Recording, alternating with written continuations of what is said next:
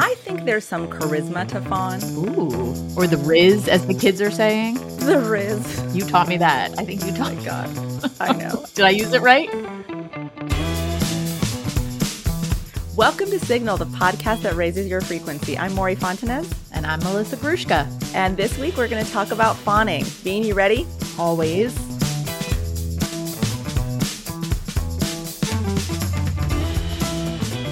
Hi, Beanie. Hi, Reem. Happy November. I don't know why it feels like it's been a long time. Oh, because we took 1 week off, even though the listeners don't know, but we know. That's why it feels like it's been a long time.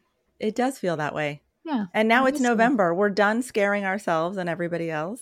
And we're here to get serious. I think you got the most scared out of everybody, truthfully. Is that surprising? No, not even a little. I did get some really good texts from people being like, this episode freaked me out. Or this episode I was listening to in the dark. Yeah, I got some of that. Oh, wow. I didn't know. Actually, it was so funny. TJ was listening to last week's episode in the shower. And he got out of the shower. He was still listening to it. And he's like getting ready. 3 times I walked in the bathroom to get stuff. And every time he jumped when I walked in the bathroom. I'm like, dude, what is your deal? He's like, think about what I'm listening to here. It's like, wow, we are succeeding. Wow, very spooky. He doesn't even seem the type who could be unnerved that easily. I know. That's why I'm so proud of us. But listen, we're in November now. It's time to focus on our own personal growth again. Totally. And turkey time. And turkey time. What was your week like? You got any cringes for us? Any delightful moments? I'm just going to say something pretty basic. My delight has honestly been the weather this week. It's been like unseasonably warm. And even though I'm a Northeast girl and I love me some different seasons, it was kind of nice to have a nice warmer end of October than normal. Like it was kind of like don't forget, I'll be back. You know, it left for a little. It was getting chilly. I was wearing sweaters. Then it popped back in and was like, just took a quick hiatus. I'm here again. I'll be back in the spring. And I'm like, okay, thanks. Thanks for stopping by. That was such an easy way to say goodbye to you. It was an easy letdown. It gave you closure. It did. I feel good about it. You? Anything for you? I have a cringe. Oh, my favorite. I have a cringe that when it happened, I was so embarrassed. And then I was like, well, clearly I've talked about this to Bean on the podcast. So I have a client who's deaf. And they do an amazing job in our sessions because Google Meet, by the way, is the most accessible virtual meeting room for anyone who wants to know. So Google Meet, Google Meet transcribes just in the moment. So he's able to follow along by reading. And he's like one of my most insightful clients. My sessions with him are so amazing because he teaches me stuff. Anyway. That's beautiful. That's not cringy.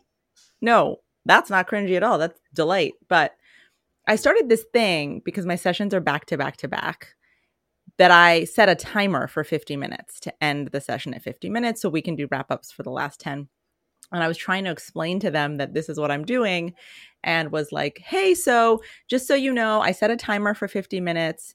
So if you hear a timer go off, that's what that is. Did you catch it? Yeah. They're deaf. Oh, I didn't even get. Oh my gosh. So then what do you say? Were you like, oh, sorry. Like, that is really cringy, actually. So cringy. Yikes. I wanted to like go under the table. I've been coaching this person for 6 months. Like clearly I understand. Wow. And also it's ableist to even say something Totally. Yeah. Super Honestly, embarrassing. You're canceled. It's over. I'm signing off right now. And then I was like, what I meant to say is that if I'm abrupt, that's why. Sorry, I said it that way. And he was so lovely. He's like, no. I mean, unfortunately, this is the thing with being disabled in our society is like you have to make so many concessions for people who are not. So unfortunately, he's used to this kind of nonsense, which is not okay. But he was lovely about it. How is he able to type through? I'm just curious how he's able to respond. No, he speaks perfectly. It's incredible. Got it. Great. Yeah. Awesome. Yeah, awesome. He's got an earpiece. He speaks perfectly, and he reads what I'm saying, but he's not going to hear my damn alarm going off. Love that. Wow. Anyway, so if you'll still have me, I figure we should do the rest of our show. Is that not the cringiest thing I've said? It's like you're like cringy. Embarrassed. I'm like thinking of all these comparable scenarios, like asking somebody in a wheelchair if they could just stand up for a second, and it's exactly that. I know. It's disgraceful. Yeah. But we all know your intention was not that. Okay, thank you. I was going to say, thanks for making me feel worse. I know. I knew you were going to say that. All right, so today we're going back into the world of personal growth. I'm so excited. It's time. Yeah, but I feel slightly naked out of costume, I have to say. This is my first episode out of costume in a month, and I feel professional, but I feel naked at the same time, professionally naked. I have to say, I had like a excitement every time I'd wake up in October on a Friday, which is the days we record, because it was like, ooh, what's Bean going to be today? Wow. And you know what that reminds me of, actually? I have to just tell this anecdote.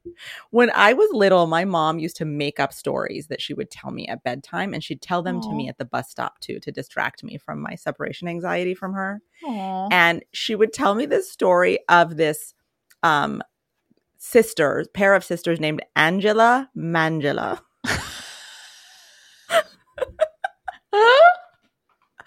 Wait, one is Angela, one is Mangela? Yeah. She needs a little work on her creativity. But if you hear my mom say it in her sing-song Persian accent, it's Angela Mangela. So Angela Mangela are sisters. And one day their mom takes them to the grocery store and they see this tomato. And they're, for some reason, like really magnetized to this tomato. And they take the tomato home and they put the tomato in their room, only to find out that every morning when they wake up, tomato transforms into some magical creature. Like one day it's a unicorn, and then that whole day they have an adventure with the unicorn. The next day it's a mermaid. They go into the ocean with the mermaid. So like I used to every morning be so excited to go to the bus stop with her, because I'd be like, what is tomato going to turn into today? Oh, I love that. You brought that back. You gave me my tomato excitement. Wow, I'm honored October. to be your tomato. And she told my kids this story when they were little, and so they say tomato like that too now. Aww. Because they know tomato is magical. Tomato. Anyway, so that's that. It's Love over. That. The fun is over. But like I said, I'm excited to get back to personal growth, obviously, because it's what I do for a living, but because I think that today's topic is something that is newly entering the collective consciousness, and I want to start to really break it down and understand it better. And it is the concept of one specific trauma response that we don't know enough about. So, Bean, if I say to you, what are the trauma responses? What would you say? Fight or flight, period. Fight or flight, exactly. So most people know of fight or flight, but there are two more that aren't talked about. So there's actually 4 right now being discussed in modern psychology, 4 trauma responses: fight or flight, freeze, or fawn. And actually, I shouldn't say or, because you can do more than one Correct. at a time. Which was news to me. Yeah. Fight, flight, freeze, and fawn. And so we are going to talk about fawning, because when I first heard about fawning from my psychotherapist friends and started to research it myself to figure out how it applies to my coaching and my method, I realized, wow, fawning is something that I think is the most pervasive trauma response that we all do to some extent, or most of us. Oh, really? And it's really important, I think, for people to understand it. Yeah. So let's get into it, shall we? Yeah, I'm interested to hear your take now that you think that, because even when I was doing a tiny bit of research about it, I was curious like how that presents itself frequently. Yeah. Okay. Well, let's get into it. And I think we should actually talk about the other 3 too, so that we distinguish between the 4. Agreed. So a trauma response is really our human response when we're in a stressful or dangerous situation. Right. Mm-hmm. And most of these trauma responses come from triggers or moments of stress or harm in our childhood. So I just want to say, when we say the word trauma on this show, we're going to use it the way I use it in my method, which is any moment that causes stress, pain, distress, harm in your childhood. I think sometimes people hear the word trauma and think it's got to be something really intense. And then they'll say, well, I wasn't abused. Right. Yeah. And therefore I didn't suffer trauma. We all have suffered some aspect of trauma in our lives and in our childhood. And interestingly, when I was researching it did say that it's however the body perceives the situation to be. So even if it's not a very stressful situation objectively, if you and your body perceived it to be like a more minor circumstance, then that's just how your body's going to respond. Yeah. And I mean, we don't understand enough about the brain and how memories are, logged away. But the slightest thing could, trip this trigger. It could be a smell. It could be something you see. It could be a movie you watch. It could be anything that would start this trauma response happening. I think I was saying the bear. Did we talk about this? We talked about it a while ago, but I don't remember what we were referring to. You mean the show? There's a scene in the second season of The Bear that made me go into freeze mode because it reminded me of something from my childhood. So my point is, like, it can be super unexpected, and then you see something that's familiar, and suddenly your body is perceiving that there's a threat. Right. So the way that our body handles subconsciously this threat is through one of these 4 trauma responses. So fight, I'm sure you can guess. What do you think that means? Fight. It's like being aggressive and intimidating somebody, or bullying, rage.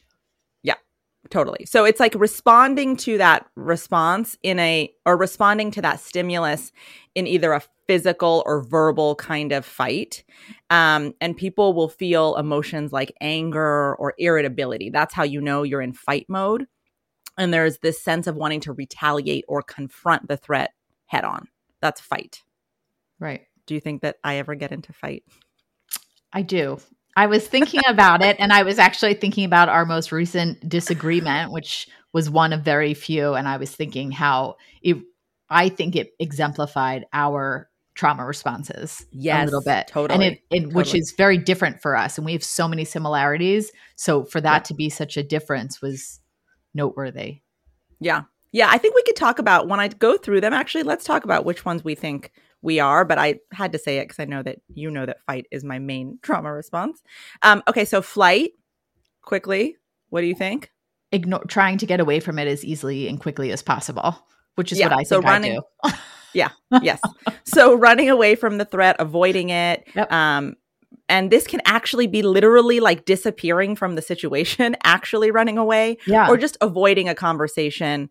And it was interesting when I was looking into this, some of the psychotherapists that talk about this in their articles talk about things like staying too long at work as a way of avoidance, or staying busy with other activities, like constantly being busy so that you're not dealing with the emotion or the threat. Yes, Bean is raising her hand. I'm silently raising my hand.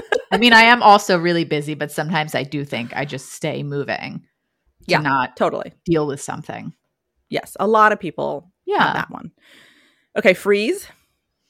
What do you think? Freezing is just when you are almost paralyzed. Like you don't even know your body goes numb. You can't get the words out. You can't get your sentiment out. You don't know. You're like stuck in the moment in time. Perfect. Thank you. Your body literally is paralyzed, or your mind is paralyzed, meaning like you just don't know what to say, like you were saying. And it can debilitate you from making a decision. So decision paralysis is a good example of the freeze, or just like not knowing how to respond in a situation. I have a lot of decision paralysis myself. So perhaps I have a little combo pack of trauma response. That's why I think this is a Venn diagram. Like, I think we have some of a lot of these in our responses, but freeze is really, you're in freeze if you're disassociating, you're numbing yourself with alcohol or drugs, you're isolating, you're sleeping, oversleeping, sleeping too much. These are ways of completely avoiding the pain. I would have thought stimulus. That numbing would be more under flight. You find it to be more under freeze. Wow. This is, I think, an example of freeze because it means that instead of knowing what to do, you're finding a way to, well, I guess you're right. It could be flight too. Yeah. You're but like, numbing. I don't want to think about this. I'm going here. Yeah. I'm going to avoid it. But numbing can be freeze because it's like, I'm just going to, I don't know what to do. So maybe then you revert to flight. Right. And then fawn. What do you think this means? The star of our show today. a baby deer. What I have read it to be, because I was actually You're one of the supposed people. to guess. This is a Oh. trivia. Oh, well, I was totally when we did discuss this as a topic, I too was totally unaware that this was actually a thing. I thought it was fight or flight. I mean, Okay, that's what we've so been cool. talking about. Cool. Take yourself back to before even looking it up. What Okay. do you think when you hear that word? What do you think this could mean? as a trauma response? Fangirling, fawning, love, like a really major hype girl to an unhealthy degree almost. Yeah, perfect. Thanks. So fawning is actually the newest accepted addition to the primary reactions of danger. And it is when we try to minimize the danger or the threat by pleasing and appeasing the threat. So we feel triggered, we're going to please or appease the threat, and we do whatever we can to keep the threat or the abuser happy despite our own needs and wants. That last part is essential here. It's putting other people's desires, comfort, needs ahead of our own as a way to please them as a coping strategy. It is called being a mother. Just kidding. Well, I think the other term that's commonly used for it is people pleaser. People pleaser. Agreed. But I always, when I thought of it, when we were discussing it, I thought of it more as like a overly pleasing, like to a uncomfortable degree. Yeah. I think that any of the four of these can show up, and I have noticed this in my work with clients. It can show up in any shade of the spectrum. It can be a tiny bit and it can be super intense. And I think the reason that I'm so passionate about this podcast in general is awareness unlocks everything. Agreed. Like once you understand that this is, the way that you cope, then you can start to look for tools to heal it, to manage it, to work with it and try to integrate it and move it along and evolve it. The more you know. Ding, ding, ding. Oh, you did the thing and I did the song. So fawn actually was coined by a psychotherapist named Pete Walker. And he added it as the fourth F in this fight, flight, or freeze. So I want to actually tell you some signs that you know that you're fawning. Does that sound good to you? Okay. I feel like I want you to keep a little Let's do a checklist and see how many of these we are a yes to. How about that? Are you just grabbed a pen? Tick them off. Yeah. What do I do? Should I grab a pen? All right, I'm grabbing a pen too. Make a little mark for everyone that sounds like you. But remember, this isn't black or white. It can be a shade of it. It can be sometimes. It doesn't have to be all the time. All right. Got it. So I'm going to shut my eyes. Total neglect of personal needs and boundaries. Giving constant praise and compliments, even if it's not authentic. That is not you. That is not me. Inability to say no. Having no sense of personal identity. Hypervigilance and awareness of others' moods and emotions. Unaware of one's own emotions and feelings. Looks to others to find answers to how to feel or they should feel. Makes themselves as helpful and useful as possible to others. Grants every wish and demand of others. Feeling guilty when not being helpful or able to fulfill someone's request. How many did you get? 6. You? Ooh, I got 8. Ooh, oh snap, you a fawner, girl. I'm a fawner. I knew that this was me when I first started understanding it better.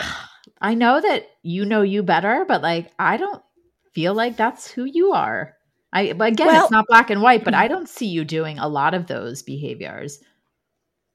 You know what? I think that there is always the triggered self and the higher self. We've talked about it 100 times. I talk to clients about this constantly, that your awareness of whether you're making decisions from your triggered self or your higher self, that deep intuitive wisdom is really important. Yeah. And I think people who really love you see you in your higher self. And I think you're in that category, TJ's in that category. And likewise, I see you in your higher self. So when you sometimes are critical of yourself, I'm like, I don't see that about you. But I think that when we are in our triggered self, in our fear self, then we can, obviously, then these are the trauma responses that we would use. And I'm so often not in my triggered state when I'm with you because Exactly. I'm calm, so I don't have these reactions, right? Exactly. Yeah. And you know what, by the way, side note, I think it's really important in this personal growth journey that we're all on to surround yourself by people that you can stand in your dignity with. Yes. And that you can be that bring out your higher self. Like, find yourself a bean. Have a TJ in your life. You know, like, girl. Get a bean. Find people who see your higher self and bring that out. Our producer Anais does that for me. Like my sister, there are people, my brother, there are people in my life. And that's where I've cultivated most of my time and attention. That's what I've noticed is that I'm getting older. I was going to say. The people who I can stand in my dignity, be my higher self around, that's who's going to get most of my time and attention. I was thinking when you're younger, all of that is so murky. You don't even really realize who your higher self is yet. And then as you age and you get older, you become more in tune with it sometimes. And then you start to realize, why don't I sort of embrace everybody the way I used to? And why am I so selective with who I give my energy to? Yeah, exactly. And I really think that's why. I think we start to realize like, time is short, but not only that, it's exhausting to feel so contracted. Yeah. Agreed. It's exhausting to feel so small all the time. And I think that's why our friendship was always so powerful because we like instantly saw that in one another and never felt triggered in any way. Yeah. So maybe guys, if you're listening, stop for a minute, like truly pause this podcast and do a quick scan of your relationships and ask yourselves, which of these relationships make me feel like my higher self? Which of these relationships trigger me into that contracted, smaller fear self? Listen, you don't have to do anything with that knowledge. I'm not asking for, I always say this, like, I'm not asking for decisions. I'm just asking for awareness because that awareness plants seeds that grow into more organic actions. Totally. And after you pause it, come back on and subscribe and leave a great review after you're done pausing. Thanks, guys. Thanks, everyone. Something in it for you, something in it for us. A little bit here, a little bit in my pot. All right. So one of the things about fawning that I find really interesting that I relate to, and I want to be really careful with this word, is those of us that identify as empaths. And I say careful because this word has now been so overused and ridiculed in our culture. Because as soon as there was awareness that there was such a thing as empath, people started to overuse it, which I think created an exhaustion. Correct, with this word. But empath, as I define it, is just an ability to feel other people's feelings as if they are happening to you. Yes. Okay? It's not looking at someone and noticing they're sad. That's not empath. It's, for me at least, ever since I was little, walking into a room and literally feeling sad, feeling like my heart is breaking or like I'm angry. And most empaths, or use another word if that makes your eyes want to roll, most people who can feel other people's feelings have to spend a lot of time understanding how to separate other people's feelings from their own. We should do a whole episode on that for empaths because I think it's, I mean, my sister, I know one of my children is, and I think that a lot of empaths don't learn that lesson. So their superpower becomes too overwhelming for them to utilize. And they sort of shy away from the world instead of like using their gift to understand the world better. Oh, 100%. And what we'll do is we will fawn. Because good point. It is when you feel the depth of an emotion. Think about this as a kid. I'll just really be honest about my own childhood.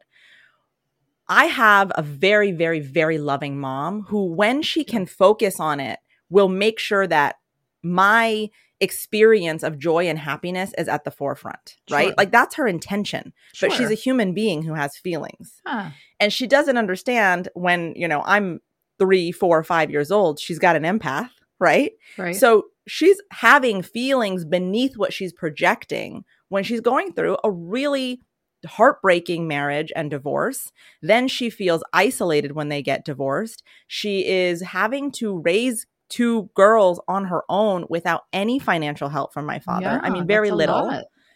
As an immigrant in this family whose family is in Iran, thousands of miles away. So her heart is constantly breaking.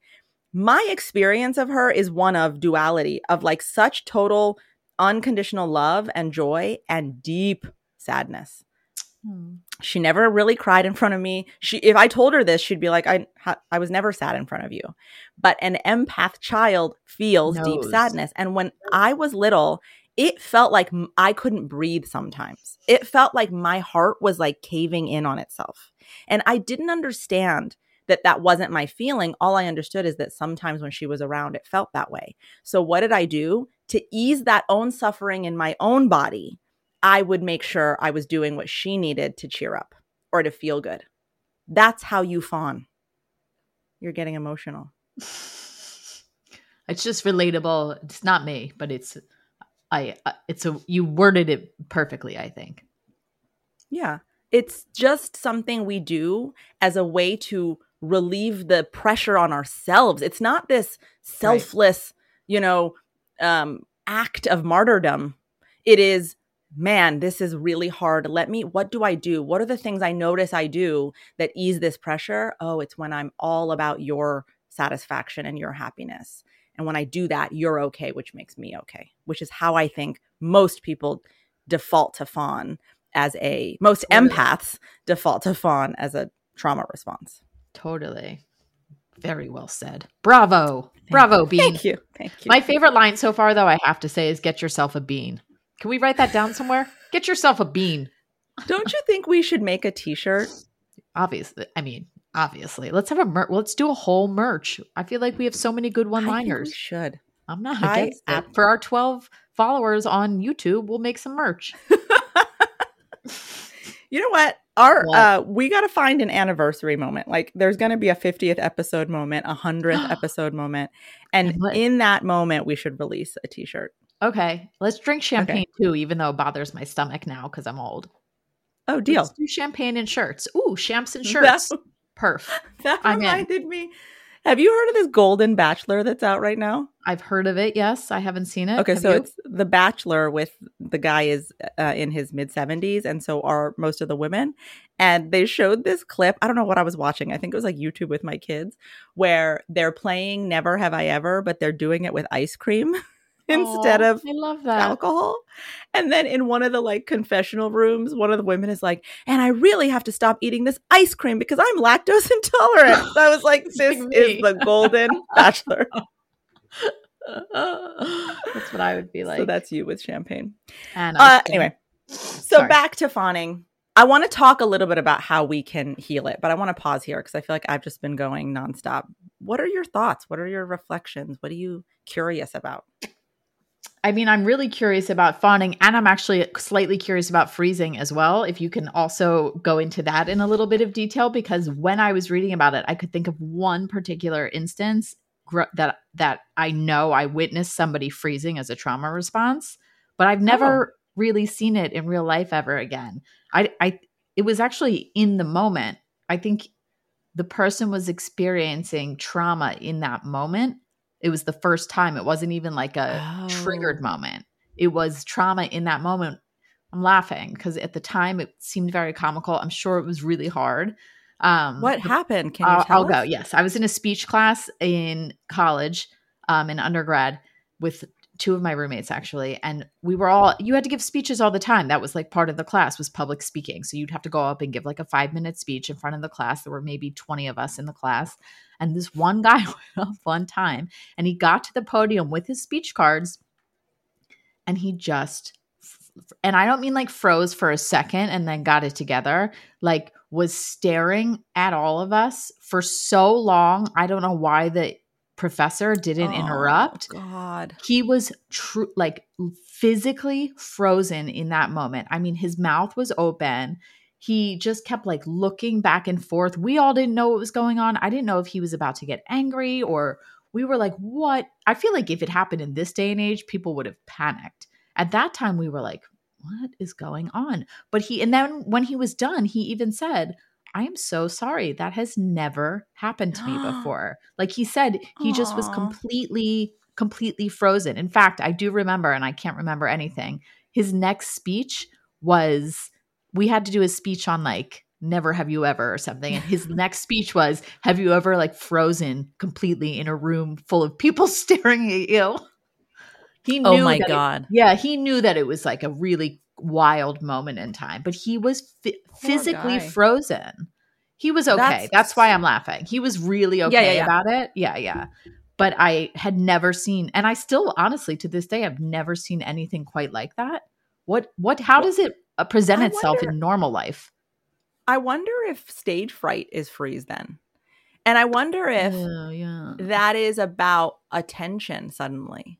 Yes. Like suddenly eyes being on you triggers some kind of trauma. So what was it about people looking at you or watching you or being aware of you that was unsafe as a child that gets triggered in those moments of being on stage and having stage fright that causes you to do this freeze response? That's the way that I would think about that.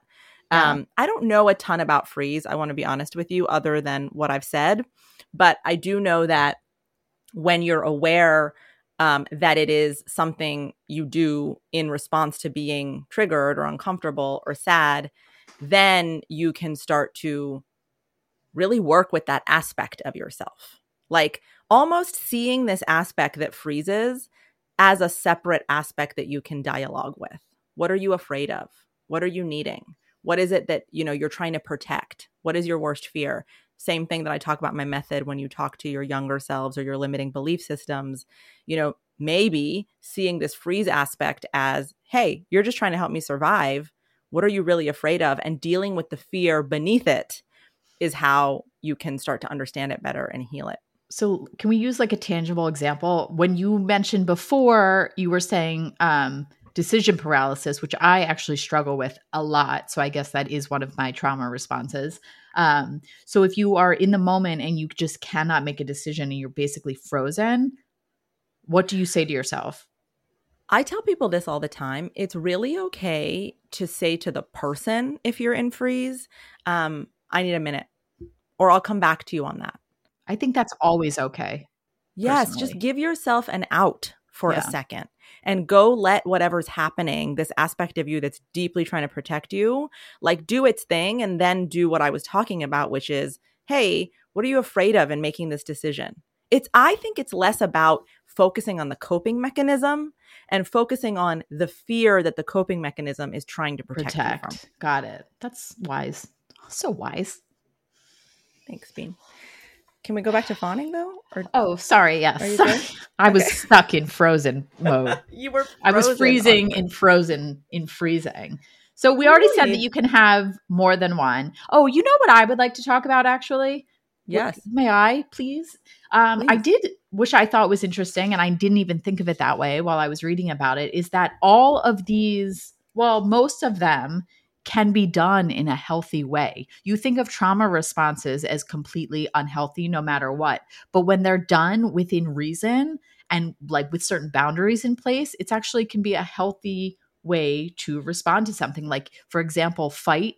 You think everyone just like, those are the people who just jump and start like punching you in the face when they're mad at you. But actually if you want to use it in a healthy way, you can set up, it's like being assertive with your boundaries. You can say, these are my boundaries. And that is actually falls under the umbrella of fight because you're asserting yourself and you're putting your needs forward. And there were all different examples of each one of these and how you can do them in a healthy way. Even the flight, I think something I did read actually was, let me take a step back. Let me just take a second to myself, like, because that's what your body needs for a second. It needs like to breathe and then return to the situation calmer. That is such a good point. I love that point, that these are aspects of you that can come up and be utilized to actually be really effective as long as you're aware of them and utilizing them with boundaries. I was thinking about this when I was thinking about all of these, but fight specifically, we all have generational trauma that gets triggered when shit goes down in the world.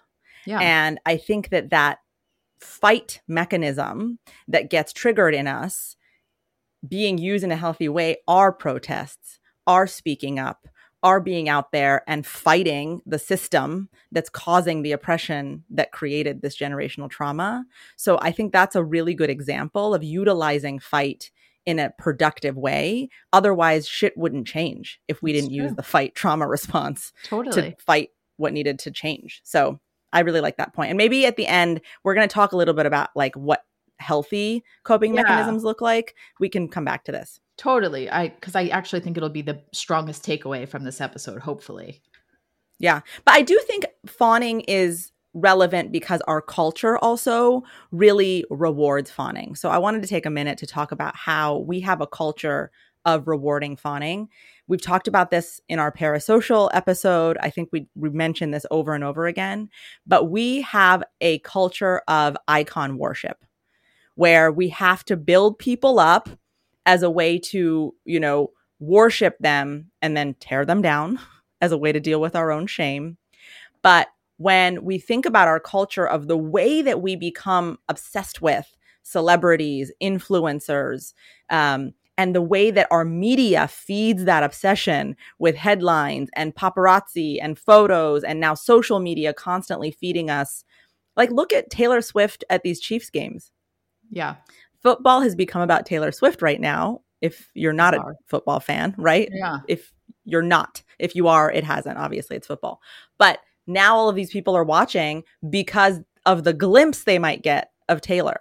And listen, we love her. I love her. But I think that that is an example of how our culture really rewards this idea of fawning. It's like, we're going to keep feeding you these images and these moments of access because you are falling all over yourself to be near this person somehow.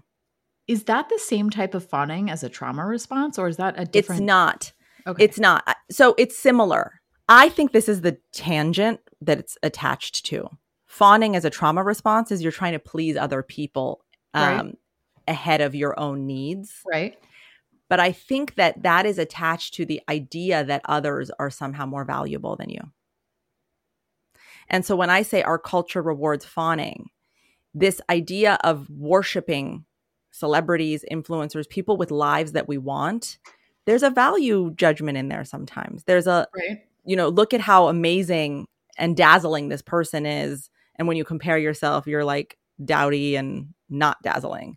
I think that is what I mean about, that's what I mean about our culture of rewarding fawning is like, we're encouraged to look with stars in our eyes at people who we perceive to be better than us. And that notion of someone being better than you, I think feeds into the trauma response of fawning, which is valuing others over yourself. But is the response actually valuing others over yourself when you're doing it truthfully at your core to make yourself feel safe in that moment? You're not, you will forfeit your own needs to pacify the person who is causing the trauma. But the end goal really is because you're like, this is how I feel the most safe. Yeah, I think it's both. I don't think this is an or. I think you can have the need to feel safe, and in doing that, decide the other person's needs are more valuable than yours, and then put them ahead of yourself.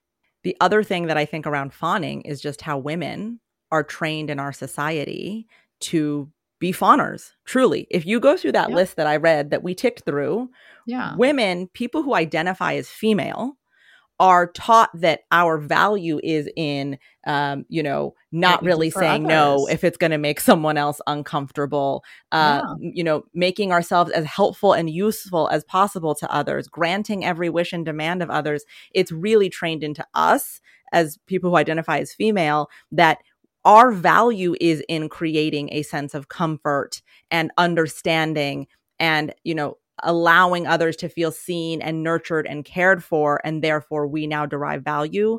So I would venture to guess that a lot of women have a fawning response because that's just how we've been taught to see ourselves as valuable. If we do a callback to the episode we did on personality tests, yes, we saw it there too, that a lot of women, when they take the test, come back as it was a number two. But what was that?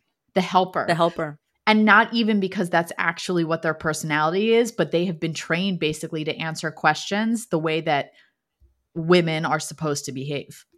Yes, exactly. And I hate bringing this. I always bring it back to being a mother, but I mean, that's the core of my life right now. So, but I see this in that, like, mothers haven't been giving themselves the amount of self-care necessary to be the best version of themselves, because we're constantly feeling like we need to put everybody else ahead in order for us to be doing our job correctly.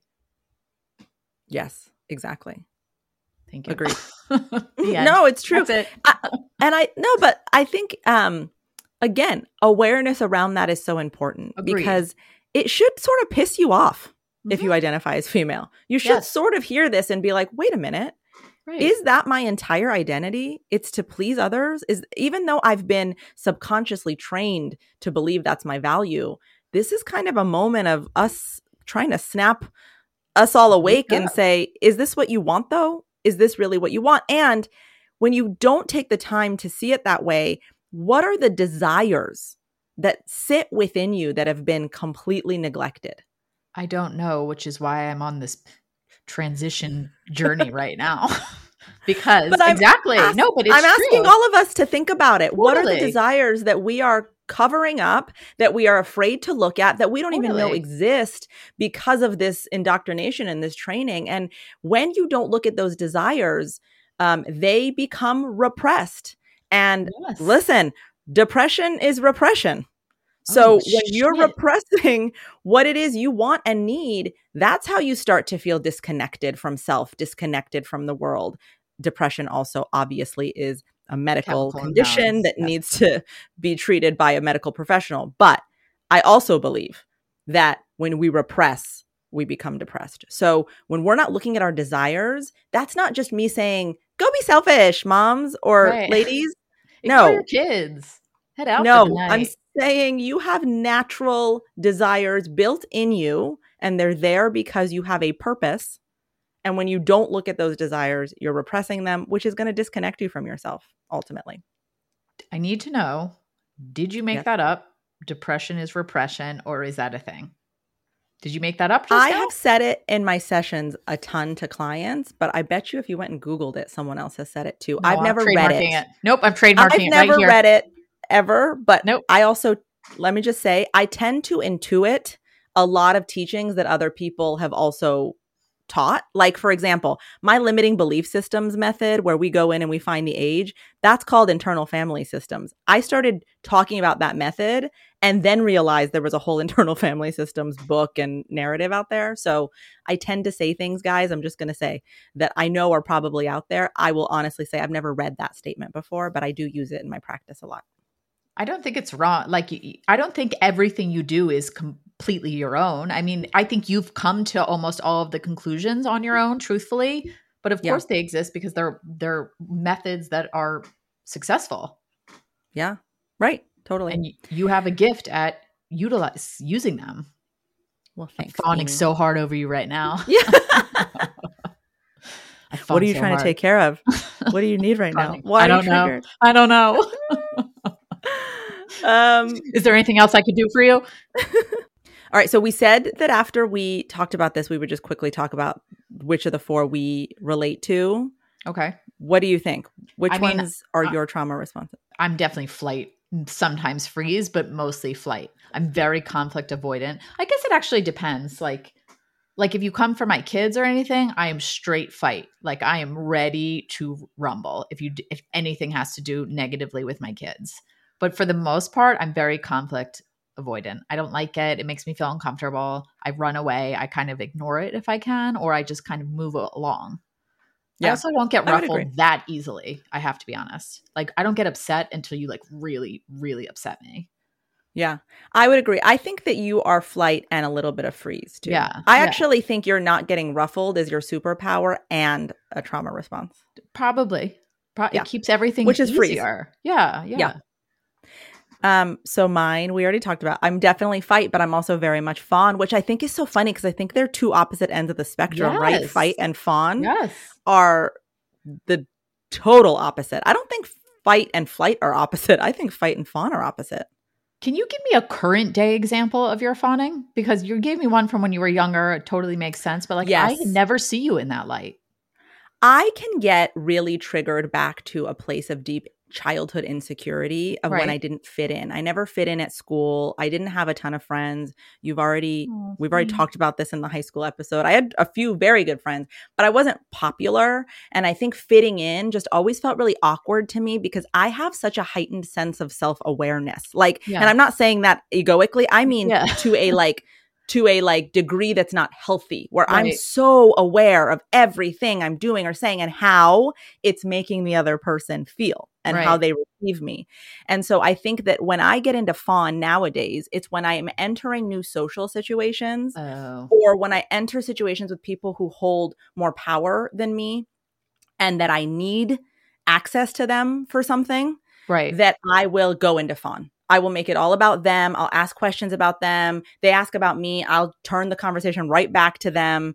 And people will leave those situations like, wow, Maury's such a good listener. And it's like, yeah, because I just made that whole thing about you.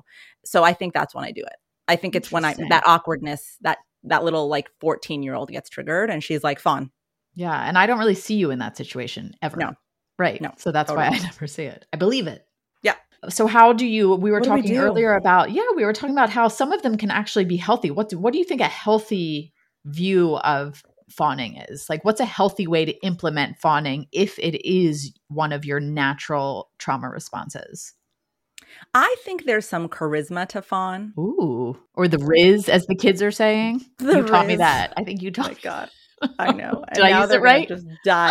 But the way that like Gen Z is like by now it's already dead. It was cool 6 months ago, and now it's like the dumbest thing you could ever say. But anyway, I don't have the Riz. You don't.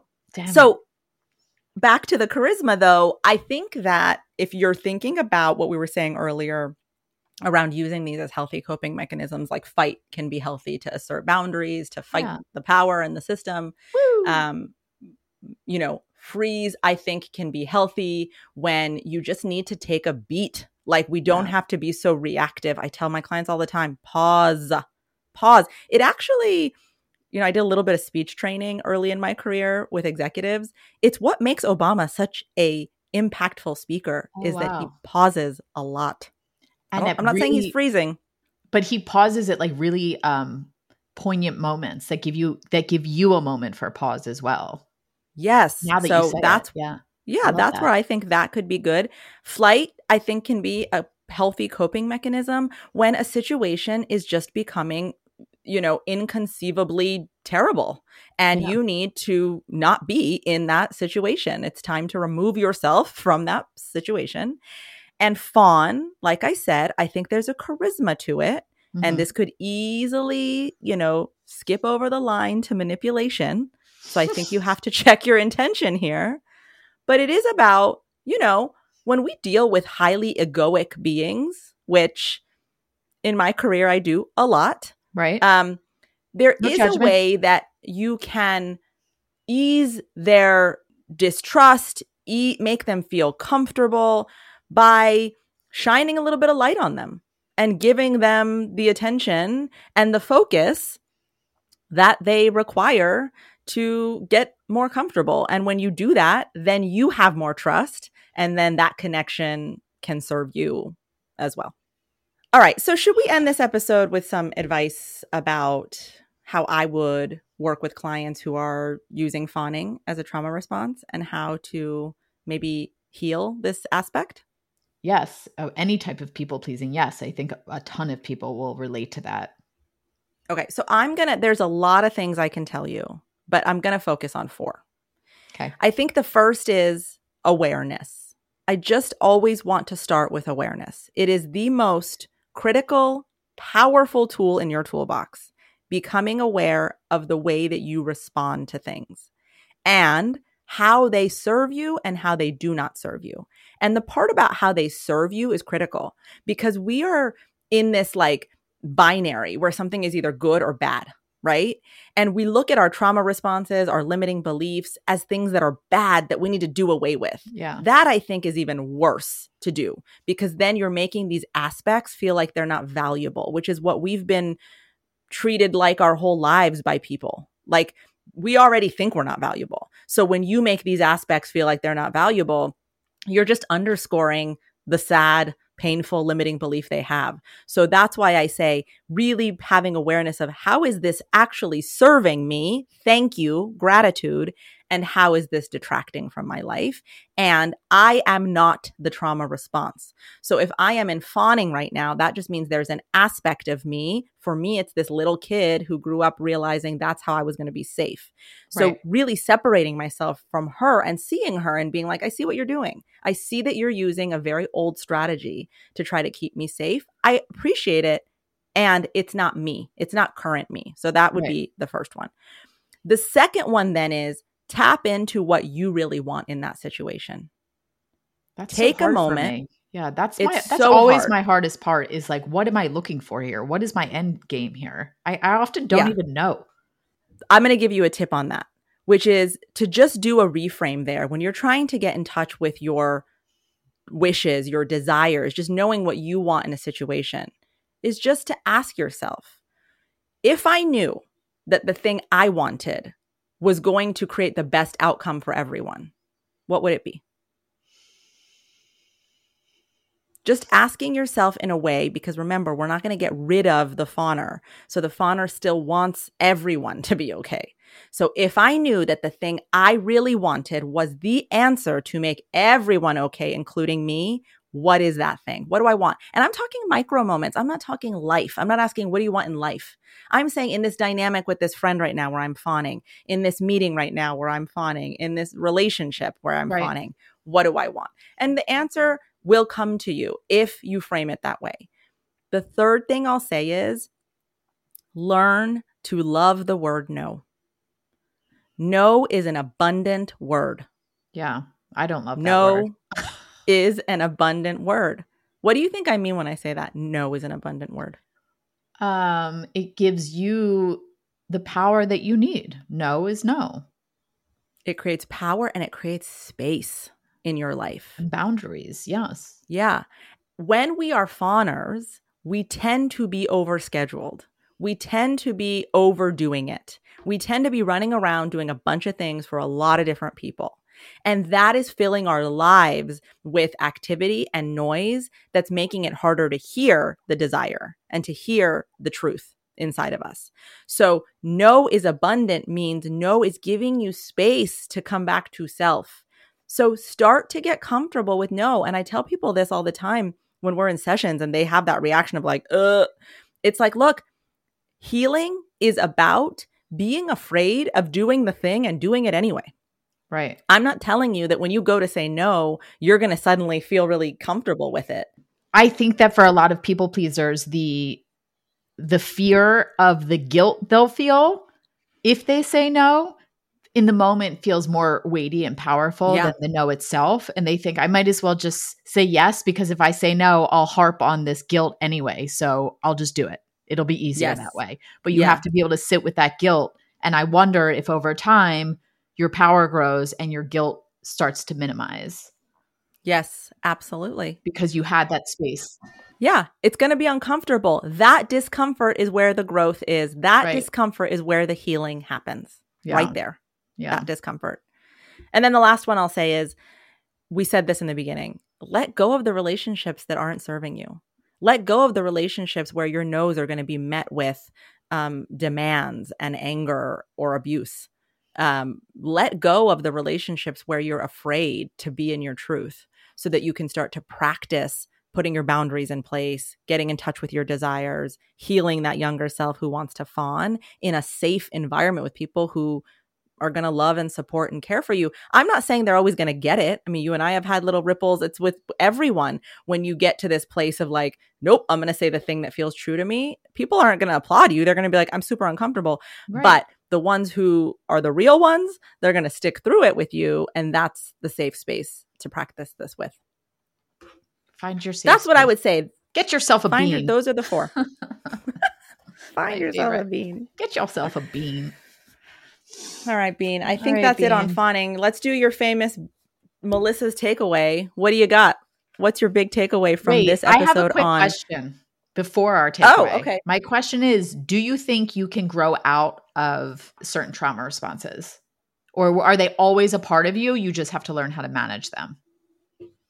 That's a good question. I think they're always a part of you, but they become quieter and quieter over time. And you can get to a place where they're quiet the most of the time and just trusting you to navigate life. But I don't think that any part of us is disposable or just disappears. And I just really answered my own question.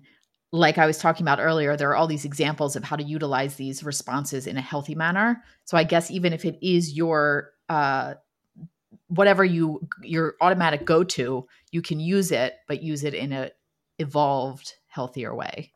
So my takeaway is, yes, absolutely. I think my takeaway really is what you often say, which is just awareness. Is don't try to fix all of your trauma responses today, but just try to hear what we said and see where you fall in the set of 4 most popular trauma responses, and think about it and think about where it comes from, how you can work on it, how you can shift it into a healthier method. That's my takeaway. The end. Beautiful. All right. Well, guys, thank you for listening today, Bean. I hope you have a good rest of your day. You too.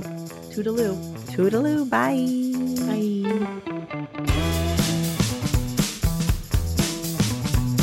This has been another episode of Signal, the podcast that raises your frequency. This podcast is co-hosted by me, Maury Fontanez, and Melissa Grushka. Special thanks to my production team, Anushri Thekadet, Arman Kassam, and Anais Islami. Don't forget to join us next week for another episode. See you then.